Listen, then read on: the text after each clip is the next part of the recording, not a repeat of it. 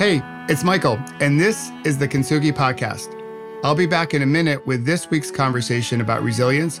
But first, if you wish to create a better life and have a better career, then please visit michaelobrienshift.com and download your free workbook on how to create a better life. In it, you'll discover ways to find more energy for the things and the people who matter most to you, so you can create a better tomorrow.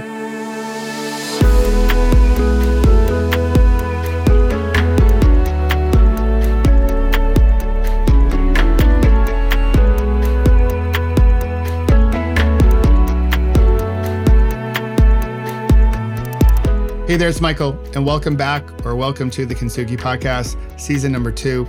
If you were with us in season number 1 during 2020, thank you for starting this journey with us. Last year was, well, it was one for the books. This year is probably going to be another one for the books. We're going to have to tap into our resilience, our agility, and each other. So today I want to start off with a question. Have you ever felt you were missing your life, that you were so busy, or you've been so busy on your hamster wheel that you've missed your life? If you've answered yes, I know how you feel, because that's how I was prior to my last bad day, my cycling accident that I talk about here on the Kintsugi Podcast. Back then, I thought I had to do more to be more. So I spent all my time just on my hamster wheel, 24/7, 365. I thought I'd be happy when I got promoted, got that fancy car, all that stuff. And here's the thing, I caught it sometimes and I was happy, and then it would just sort of fly away and I went back to chasing. I hopped back on my hamster wheel.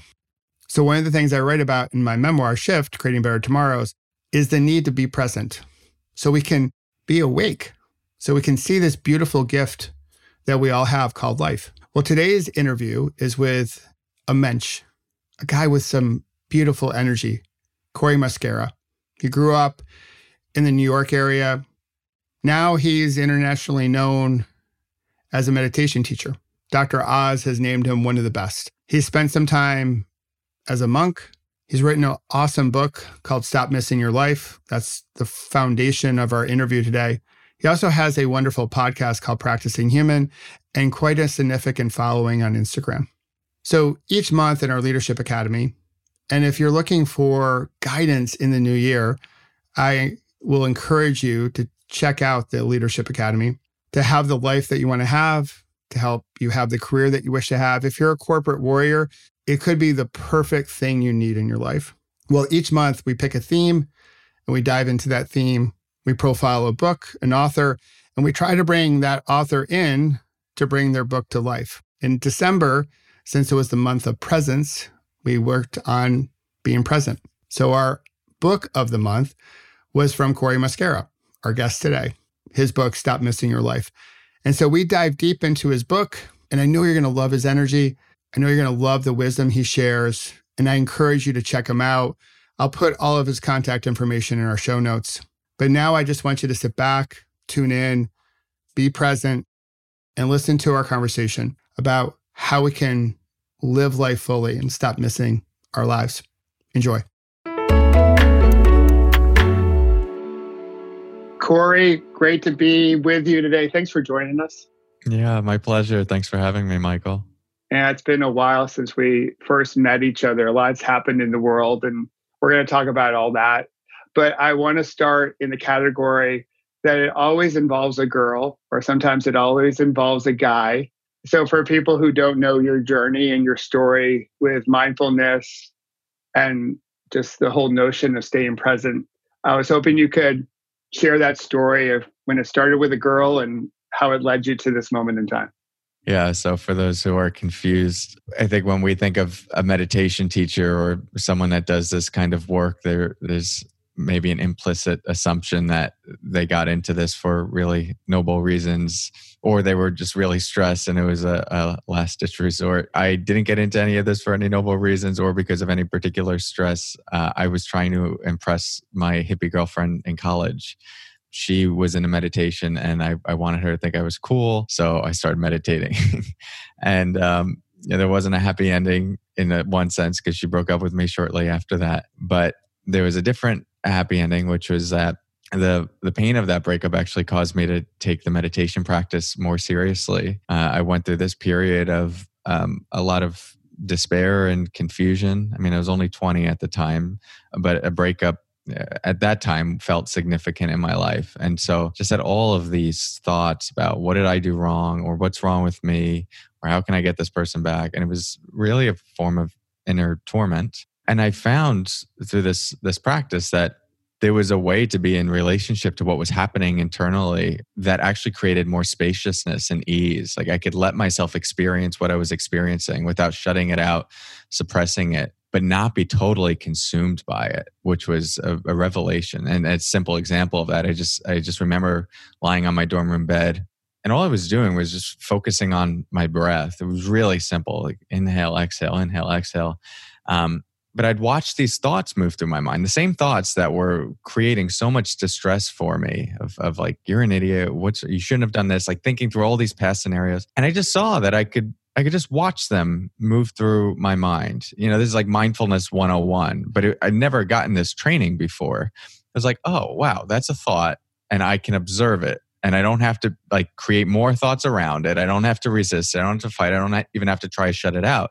Just like let it be there. And the metaphor I was using was like just watching a cloud pass through the sky. And it was wild to me that I could be relaxed in my body, or more relaxed in my body, and watch all of this mental activity move through me at the same time. And that was the beginning. That was an opening into a real seed of curiosity for what's going on here, and how come I never got this training to understand how to navigate my mind, train my mind, be in relationship to my life and my internal experience. While that was going on, I was simultaneously questioning some of my career path. I didn't really know what I wanted to do. I was planning to go into finance, and there was just something about this exploration of what felt like happiness. It felt like I was slowly getting in touch with not only the experience of more happiness and peace, but a pathway to really go deeper into that. And my father at the time was a physician who was also doing some self-study in mindfulness from like a scientific perspective, just understanding how does this relate to health and well-being. I was very fortunate and privileged that he was able to provide me with guidance. I think you could imagine a lot of scenarios where you like come home and you talk to your parents, and especially like the father-son dynamic, or the stereotypical father-son dynamic. It could be like, okay, that's cute, but like go get a job. And he said, this is, if you want to explore this, you could go deeper, and there's science behind it, and there's a path. And he gave me these books. The first one was called Full Catastrophe Living by Jon Kabat-Zinn. And I just read every word of that book. And it was like, as Robin Williams says in Dead Poet Society, we don't read poetry, we let it drip from our tongues like honey. It felt like the words of that book were just dripping from my tongue like honey. And it was just one of those ineffable things of like, I don't know why, but I have to keep going into this. And life just kept pushing me in that direction with a hell of a lot of support along the way. But when I graduated college, I want my type A personality, just like, if we're going to do this, let's do it. And I was meditating 15 minutes a day. And I said, what would happen if we did it 15 hours a day? And went over to Southeast Asia and temporarily ordained as a monk. And was a 6.5 month silent meditation retreat where we just meditate 14 to 20 hours a day. And that was the first real deep dive that set the foundation for my teachings. That's so great. When I read the book and the passage when you went to your father and said, hey, you know what, like this whole finance career, not for me, I want to sort of pursue happiness and mindfulness. And your dad's response, like I got choked up, because I do know so many men of a certain age, if they even thought about going to their father and say, hey, I want to pursue like happiness, their dad would have been like, what the heck? People my age sort of grew up like, getting spankings and stuff like that. Like there was like an order, right? And there was a male masculinity as far as what it means to be a guy. And for your dad to be that compassionate and that much of a mentor and a guide for you, I thought that was wonderful. And I also want to say, like, I also broke up with a girl. A girl also dumped me in college, and you, sir, went through the experience in a much more healthy way than I did. So I just spent my time crying in my dorm room, thinking, "Why me?" And you're breathing and you're getting your introduction to mindfulness, and I'm just like, how can I seek revenge on her? It's like, I'm gonna get back to her. I'm gonna date someone better, just all that stuff. So Yeah. Those were some of the thoughts moving through the sky like clouds. yeah, for me, they were like rainstorms or thunderstorms. So I just loved the journey that you were on. Now I know you wrote the book and released the book before all of this known as 2020. And I would love, as I was reading, I just love to get your thoughts on how do you view your work now through this lens known as COVID and Black Lives Matter and the environment. And when I think about all the things that have happened this year, one central common denominator is our breath. When you think about how COVID attacks our body, the wildfires scorching the earth and making it difficult to breathe. George Floyd lost his life because his breath was restricted. If you're out of a job right now, you're holding your breath every time you go to the ATM machine to get some cash out. So there's this fundamental, for me, like the breath is so focal, so central to what we're going through. I'd just love to hear your commentary on this moment in time and your work since we've all lived this together. Yeah, it's a good question. I feel like there's so many angles to approach this response. If we think of the breath as representative of like the pulse of life moving through us, I think one of the things we've all been asked to do this year is to be more attuned to that within ourselves, within other people, and within our world at large, the pulse of the environment, the inherent aliveness that is around us, and how disconnected we can be from that in ourselves and other people, and the importance of attunement. And so with what we're going through right now, this like deep healing of a deep generational cultural trauma expressing itself through Black Lives Matter and really important conversations around equity, inclusion, justice. If we think about COVID and just like forcing us all to stop and reconnect to ourselves and other people in ways that maybe we weren't asking for but had to. If we think about the wildfires on the West Coast and just like the fragility of our environment and decisions that have been made all along that have led to this, I think it really asks us to look at how much have we been turning away from? How much have we been gleefully, maybe not gleefully, but easily skipping over, passing through, and sort of just going through the motions of our life on automatic pilot? Not as ground to create shame or blame, because I don't even know. It's hard to say where to insert blame from an individual perspective, because so much of what we see manifesting right now is just from the seeds of things that have been planted many years ago, generations ago, and then even beyond that. So you could trace this back forever, but the reality is, what's here, we're being asked to confront something and really look at how do we want to be in relationship to other people, ourselves, and the world around us, and how easy it can be to disconnect. But the consequences of that, that eventually it's going to build up, and something's going to have to give, and there's going to have to be some form of reconciliation. Or from a personal perspective, we're going to have to meet stuff within ourselves, good and bad, that we've maybe pushed away, haven't let ourselves experience fully. Stop Missing Your Life. The original title I wanted for that book was Permission to Be Human. It was a less sexy title to market, so the publisher wanted something else.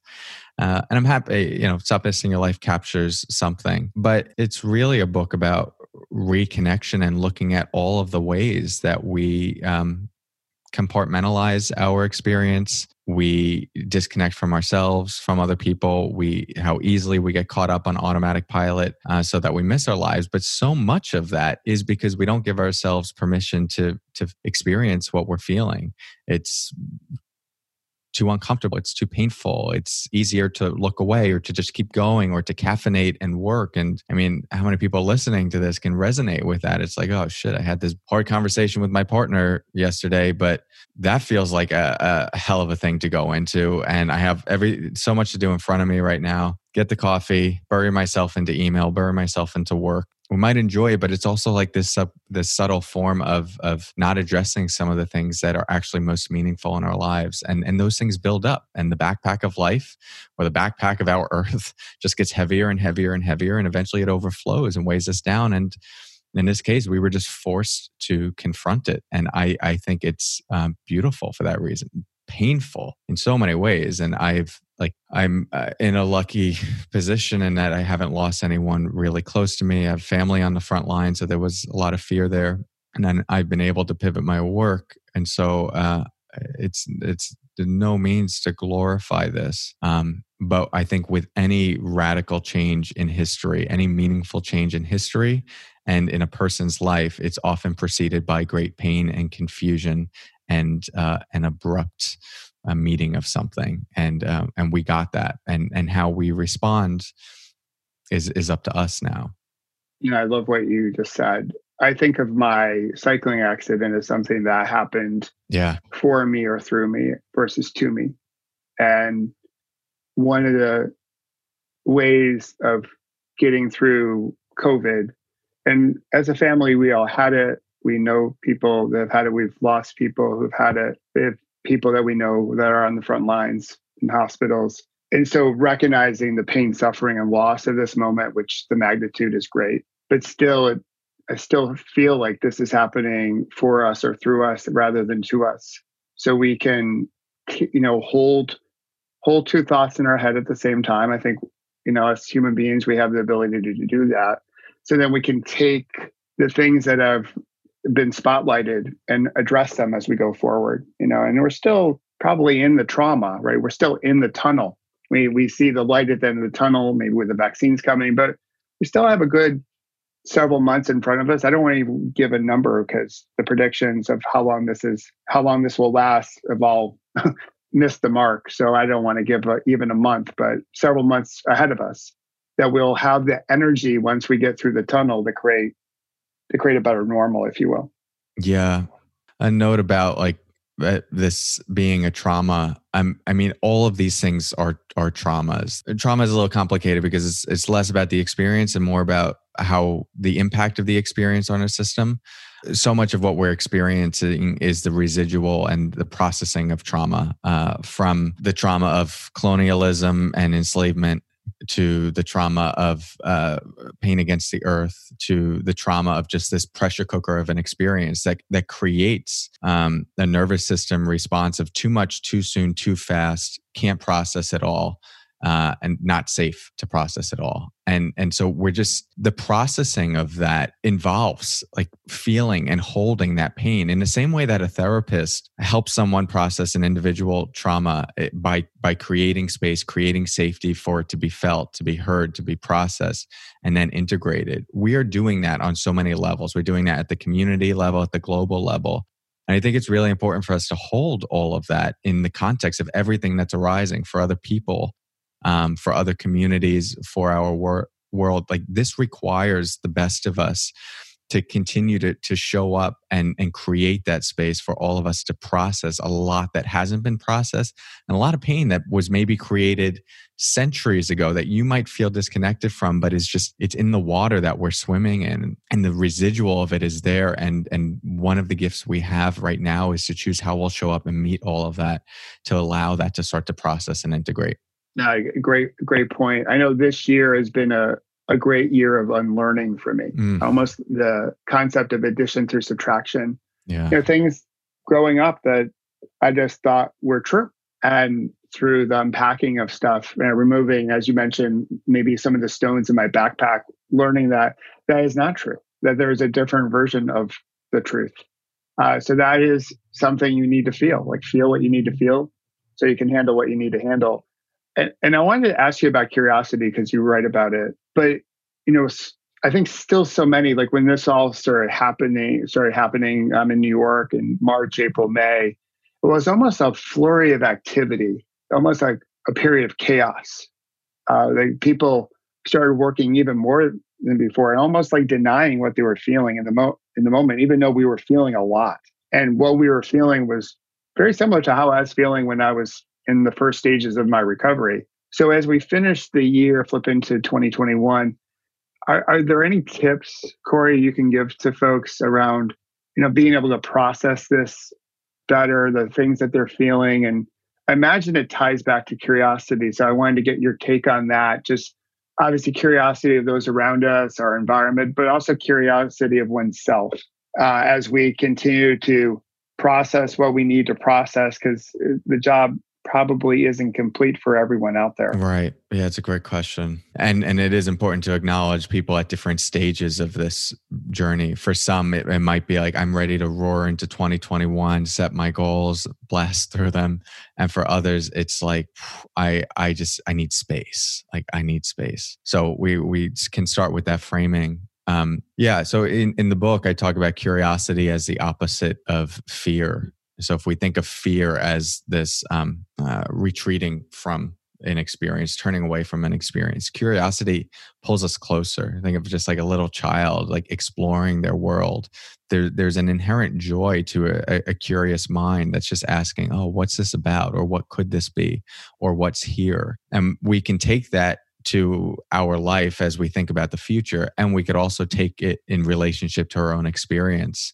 If we're going through something painful or uncomfortable or that we're processing, you'll often hear mindfulness teachers talk about bringing like a curious awareness to that experience rather than an awareness that is like, okay, I'm going to do this in order to fix myself or heal myself or overcome this thing. Like there's a lot of doing in that can actually perpetuate some of the causal mechanisms that caused all the stress in the first place. And so curiosity, it doesn't really have an agenda other than just to understand, like to get to know, oh, what is this like? What is it like to be you right now? And so anyone like, just like, okay, he's talking about processing stuff and feeling like, how do I do that? I would lay down on a bed. Like if you feel like there's some stuff there beneath the surface that you haven't really made space for, or just like the general stuff of day to day, when you notice that arise, you stop. You ground yourself. You can feel your feet on the ground or sit down, take a moment, take a breath, and just notice like, what is it? Where is that feeling where something's like off or like something's moving through you? And become curious about it. It's like, and you can ask yourself, like, what is it like to feel this right now? That's very different than asking, why am I feeling this? So if you want to create, internal safety versus internal resistance, shift why am I feeling this to what is it like to feel this? And that itself, just as like a soft inquiry, there doesn't need to be anything more than that for processing and integration. All of that happens with space to feel. The emotions know what to do. Like their nature is that of a sine wave. Sadness, confusion, these emotions, their lifespan is about 90 seconds, but we perpetuate them by not letting ourselves feel them fully or thinking we shouldn't have those feelings. So they kind of rise up, we feel it, and that's where we come in and go, nope, can't feel that, or it shouldn't feel that. But if we really create that compassionate, curious presence, it's sort of just, okay, it eventually passes. And you'll see this when you do that with your own experience. And so much of life and the kind of happiness and well-being and fulfillment we're talking about in this kind of work, or I'm talking about in this book, is not getting to a point where all of the variables of your life are perfectly arranged to your liking. Because if you could get to that, and that was a path to happiness, I'd write that book. I'd be interested. I don't care about meditation. I care about well-being, fulfillment, goodness, compassion. But it just turns out like, one, all the variables of your life are never going to match up perfectly and permanently to how you want them to be. And even in the moments when they do, we habituate to it, and then we end up needing something slightly different. So it's just a fool's errand it's running east looking for a sunset. Eventually we have to just meet that reality and see like, okay, well then the alternative is, can I just be and relax into this moment as it is right now? And what's it asking for me? Oh, it needs a boundary. Actually, I can just be with this as it is. Oh, there's some pain. I could resist it or I could soften into it.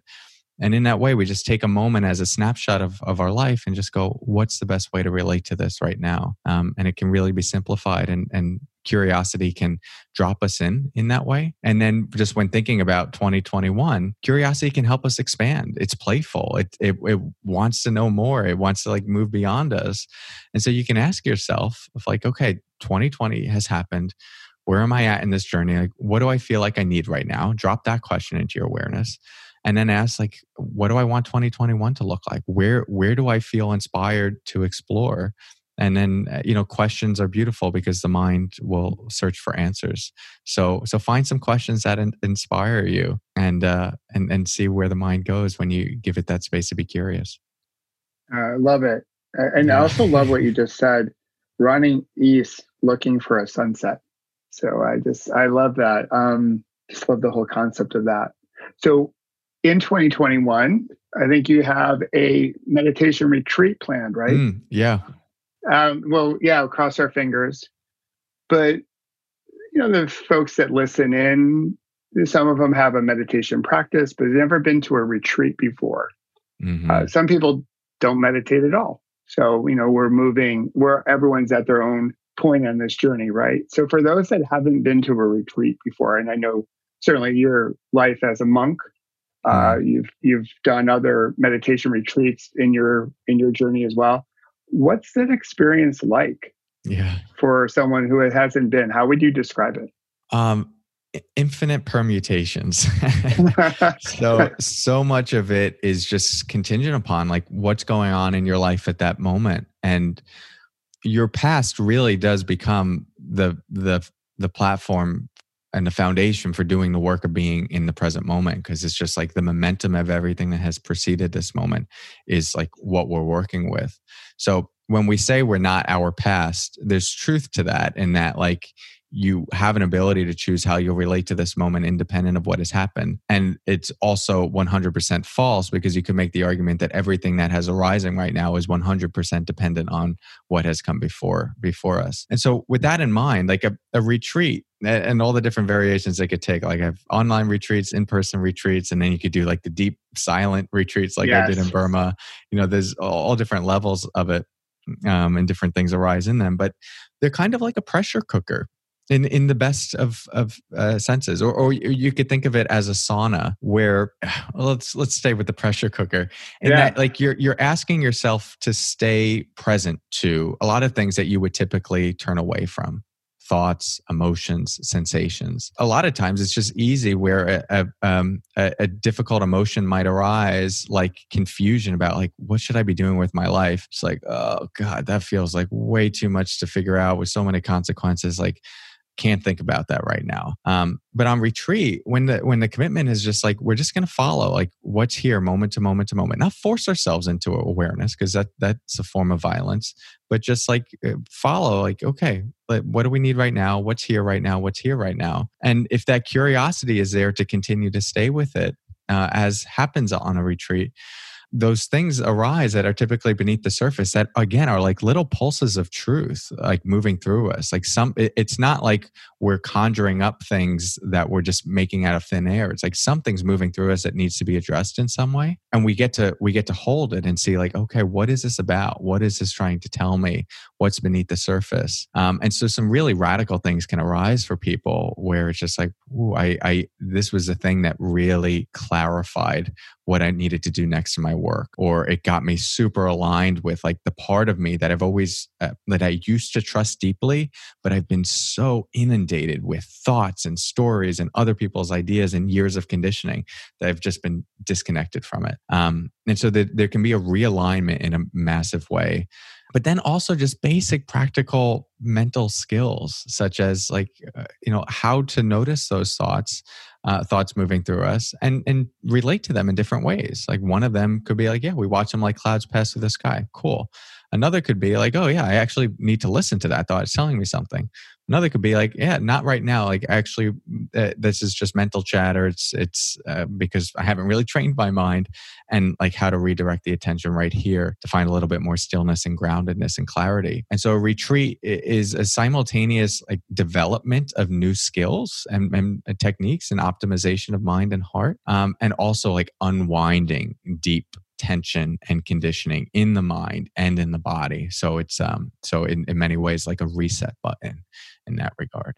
Very cool. It could be the most therapeutic few days. Obviously, it can be emotionally charged, Yeah. but if we can stay with our emotions, it can open many portals to living a much fuller life. So I love Yeah. it. Well, for those that are listening, haven't been, I'll link your webpage where your retreat information is there, and hopefully, fingers crossed, it could be, if it's not in person, it can be a very great virtual experience. So as we all serve. Yeah. There is one in February that's already going to be virtual on self-compassion. Okay. So All right, cool. yeah, it'd be great to have folks there. Yeah, that would be terrific. Well, I want to sort of end our conversation with a couple of different, like maybe quick questions. Sure. One big thing that I love to talk about is just resilience. It's part of my story. How would you define resilience? How would you finish the sentence? Resilience all comes down to what, in your opinion? Resilience all comes down to viewing this moment as the beginning of what will come next. I think it's a matter of, and where that's coming from is it's a matter of meeting this moment with total honesty and recognition of like what's happened has happened. It's here. And because of that, this is the beginning of the rest of my life. Like, you can't go back and change that. And so if I see that as the beginning, it's like the story is still to be written. And it's that willingness to show up with curiosity, with humility, and try again. And I think that starts with seeing like this moment is the beginning of what's going to come next. I don't know if that sounds too cliche as it's coming out of my mouth. No, it's one of the best answers I've received. So I love it. I can, with my own personal story of resilience, I can so relate to that it's each time we fall down is the close of one chapter. Each time we get back up, it's the start of a new one. And hopefully with more wisdom. And then we grab onto something important. To me, for me, it's like we grab onto our breath. If we have nothing else to grab onto, we can grab onto our breath as a way to pull ourselves back up. Beautiful. And then we can see things a little bit more clearly. So in terms of following people and gaining wisdom yourself, are there things you're reading, folks you're listening to, maybe other things you might be watching that you think others might be interested in also doing the same? Yeah. Lately I've been not going through as many books and podcasts as I usually do. I've been really interested in cultivating more intuitive guidance. I think anyone that has, sometimes found themselves in a situation where they need to make a really important decision, but like in a space of confusion of what to do next, has sort of seen the limitations of sometimes internal resources to navigate life. It's just like, I've got nothing. I have no idea what to do. I stay in this relationship? Do I leave? Do I take this job? Do I not? Do I take the promotion? It's just like nothing. And I found myself in a position like that recently where it's just like, wow, I really don't know. Like, I can't pro con my way into an answer on this. I can't cost benefit analysis it. Yes. And so a lot of the exploration that I'm doing is coming from two teachers, Megan Cowan and Chris McKenna. And they run like a small little shop thing. So it's not like you're going to find a Tony Robbins kind of website. But their stuff is, it's called risingfalling.com. And I'm going through a lot of their intuitive guidance readings. And for me, it's a lot of just feeling like dropping in, grounding myself, and then asking questions of such as like, what should I do in this situation? Or being more specific of like, Is this the right thing? And then watching how my body responds. Is there openness? Is there a contraction? And is there a voice that arises, a yes or a no? And it's a really subtle form of intelligence. Some listening might be very familiar with this and really in touch with this. But when you're, for someone that can spend a lot of time in thinking, and I have a lot of respect for the critical thinking mind, sometimes that other voice can be lost, especially when it's telling you something that seems to go against everything that the pro-con list is saying you should do. So what is it like to listen to that and then to follow that with just like an uncompromising commitment? And that's really what I've been interested in lately. And so if anyone wants to read more about some of that, just you go to risingfalling.com or .co, and you could read more there. And in addition to that, just reading a lot about the menstrual cycle. My partner is a sexuality educator, and I talk about the wisdom of the menstrual cycle in my book, but in the context of cycles. And I think one of the interesting things we're seeing right now is just we're being asked to drop back into some of our rhythms. A lot of us have now been able to explore what's it like to go to sleep without an alarm clock, and sleep patterns are shifting, and I can organize my day differently because I'm at home. And I think a natural intelligence is arising for a lot of us of just you know what, now doesn't feel like work time, and sometimes we have the choice to do that. And so the menstrual cycle work has just been like this built-in cycle that has been part of 50% of people's experience for however long, but is not looked at with wisdom in the same way. There's a very often negative narrative around it, or just something to be managed or hushed. And yet it's there's actually each stage of that, these different seasons of that cycle have their own intelligence and can direct a woman in a particular way with a particular wisdom. And so I'm just really fascinated by just all the different cycles that we kind of have to put into the box and stow away, because it's well, I got the 9 to 5 and I have to show up a certain way each day. And what would a different kind of society look like that honors these cycles? So the book, if you're interested in going into some of that, would be Wild Power by Shawnee Wurlitzer and Alexandra Pope. It's just brilliant and eye-opening, and will expand a lot of constructs.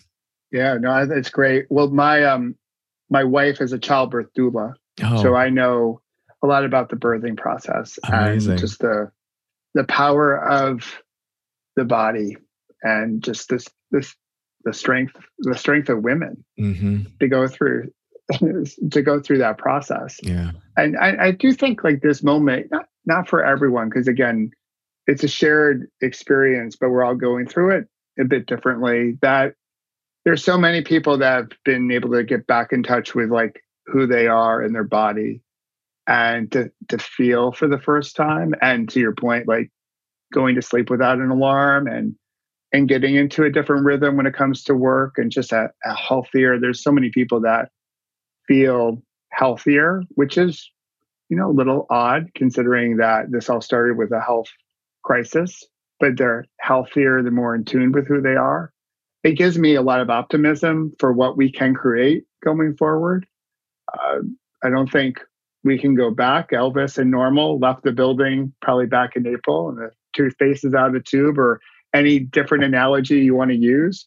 So I'm encouraged that since so many people have gone through this, that more will continue to go through that, and we can change how we show up for one another. So one other question I have for you. So the charity that you have listed down that we're going to make a contribution to is Brighter Tomorrows. And I would love for you to share just a brief description of the work that they do, so to bring their work to life. Yeah, it's a charity that my aunt has been working with, and they just help survivors of domestic violence, or who are currently surviving but not much, transition into safer places. And if anyone here has experienced this or knows someone who experiences this, it's a very hard transition to make. And when you've been a receiver of that traumatization, there are so many reasons why it doesn't feel possible to leave or why you don't have the resources to do it. And they primarily focus on helping supply the resources for those who are currently surviving but need help. So it feels like a really powerful and is a really powerful service that they're offering, especially around the holidays. Thank you for bringing it to our attention. It's such important work. My oldest did work in college for those suffering through domestic abuse and on-campus violence, and so it's something that, as a family, we're really committed to. And so I'm really grateful that you brought it to my attention, and honored to make at least a small contribution to them in your name. Oh, thank you. It'll be so appreciated. No problem. So, Cory, how do people find you if they want to learn a little bit more about you? Instagram, I post several times a day there. So a lot of my teachings can be found there at Cory Muscara. I have a daily podcast called Practicing Human, 5 to 15 minute segments of me talking about different topics.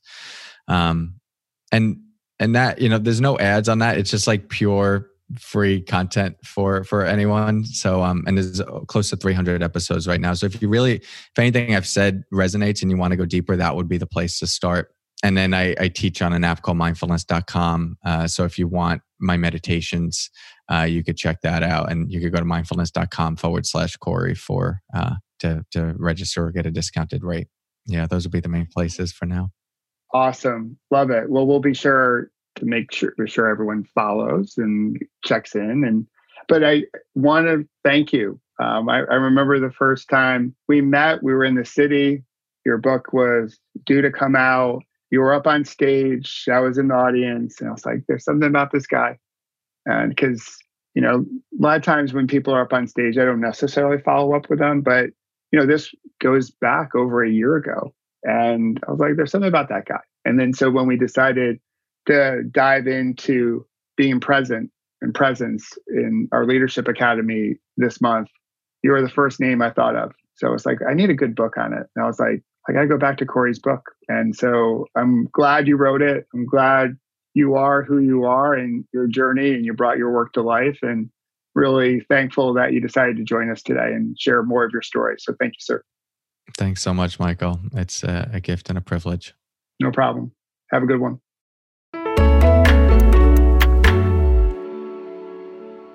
I hope you loved our conversation with Cory. I did. He's such a great guy with beautiful energy and so much wisdom. So as I mentioned up front, I hope you connect with him outside of the Kintsugi podcast, listen to his podcasts, perhaps follow him on Instagram. I loved what he said around like stopping this whole thing of like running east to find a sunset. To have the life that we want to have, we have to be aware. We almost have to, as we've talked about in the past, pause, breathe, and reflect so we can slow down. And in some ways, when we slow down, our aperture opens up and it allows us to go faster. Sort of the whole concept of slow is smooth and smooth is fast. So again, I hope you check him out. I hope you make him part of your Peloton to navigate what will be another crazy one for the books. 2021 will be full of surprises. We'll be up and down, twisting and turning. But you know what? We'll do it together. I firmly believe you got this. I got you, and we got each other.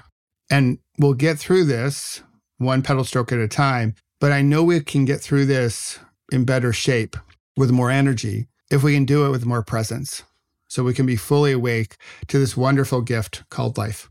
Now, as I mentioned up front too, if you're looking for more guidance in the new year, if you're a corporate warrior, I highly encourage you to drop me a line and let's talk about the Leadership Academy so you can create the life that you want, have the career that you want, and as I like to say, be wealthy starting from the inside out. And if you want to learn more, you can go to kintsugipodcast.com or michaelobrien.com. Check it out there, drop me a line, and we can have a conversation. So again, thank you for listening. Thank you for subscribing to the Kintsugi podcast and sharing it with your friends. Again, I hope you loved our conversation with Cory. Again, Again, check him out, follow him. And until next week's conversation about resilience, I hope you have fun storming the castle. And of course, remember to pause, breathe, and reflect. We'll talk to you then. Bye-bye.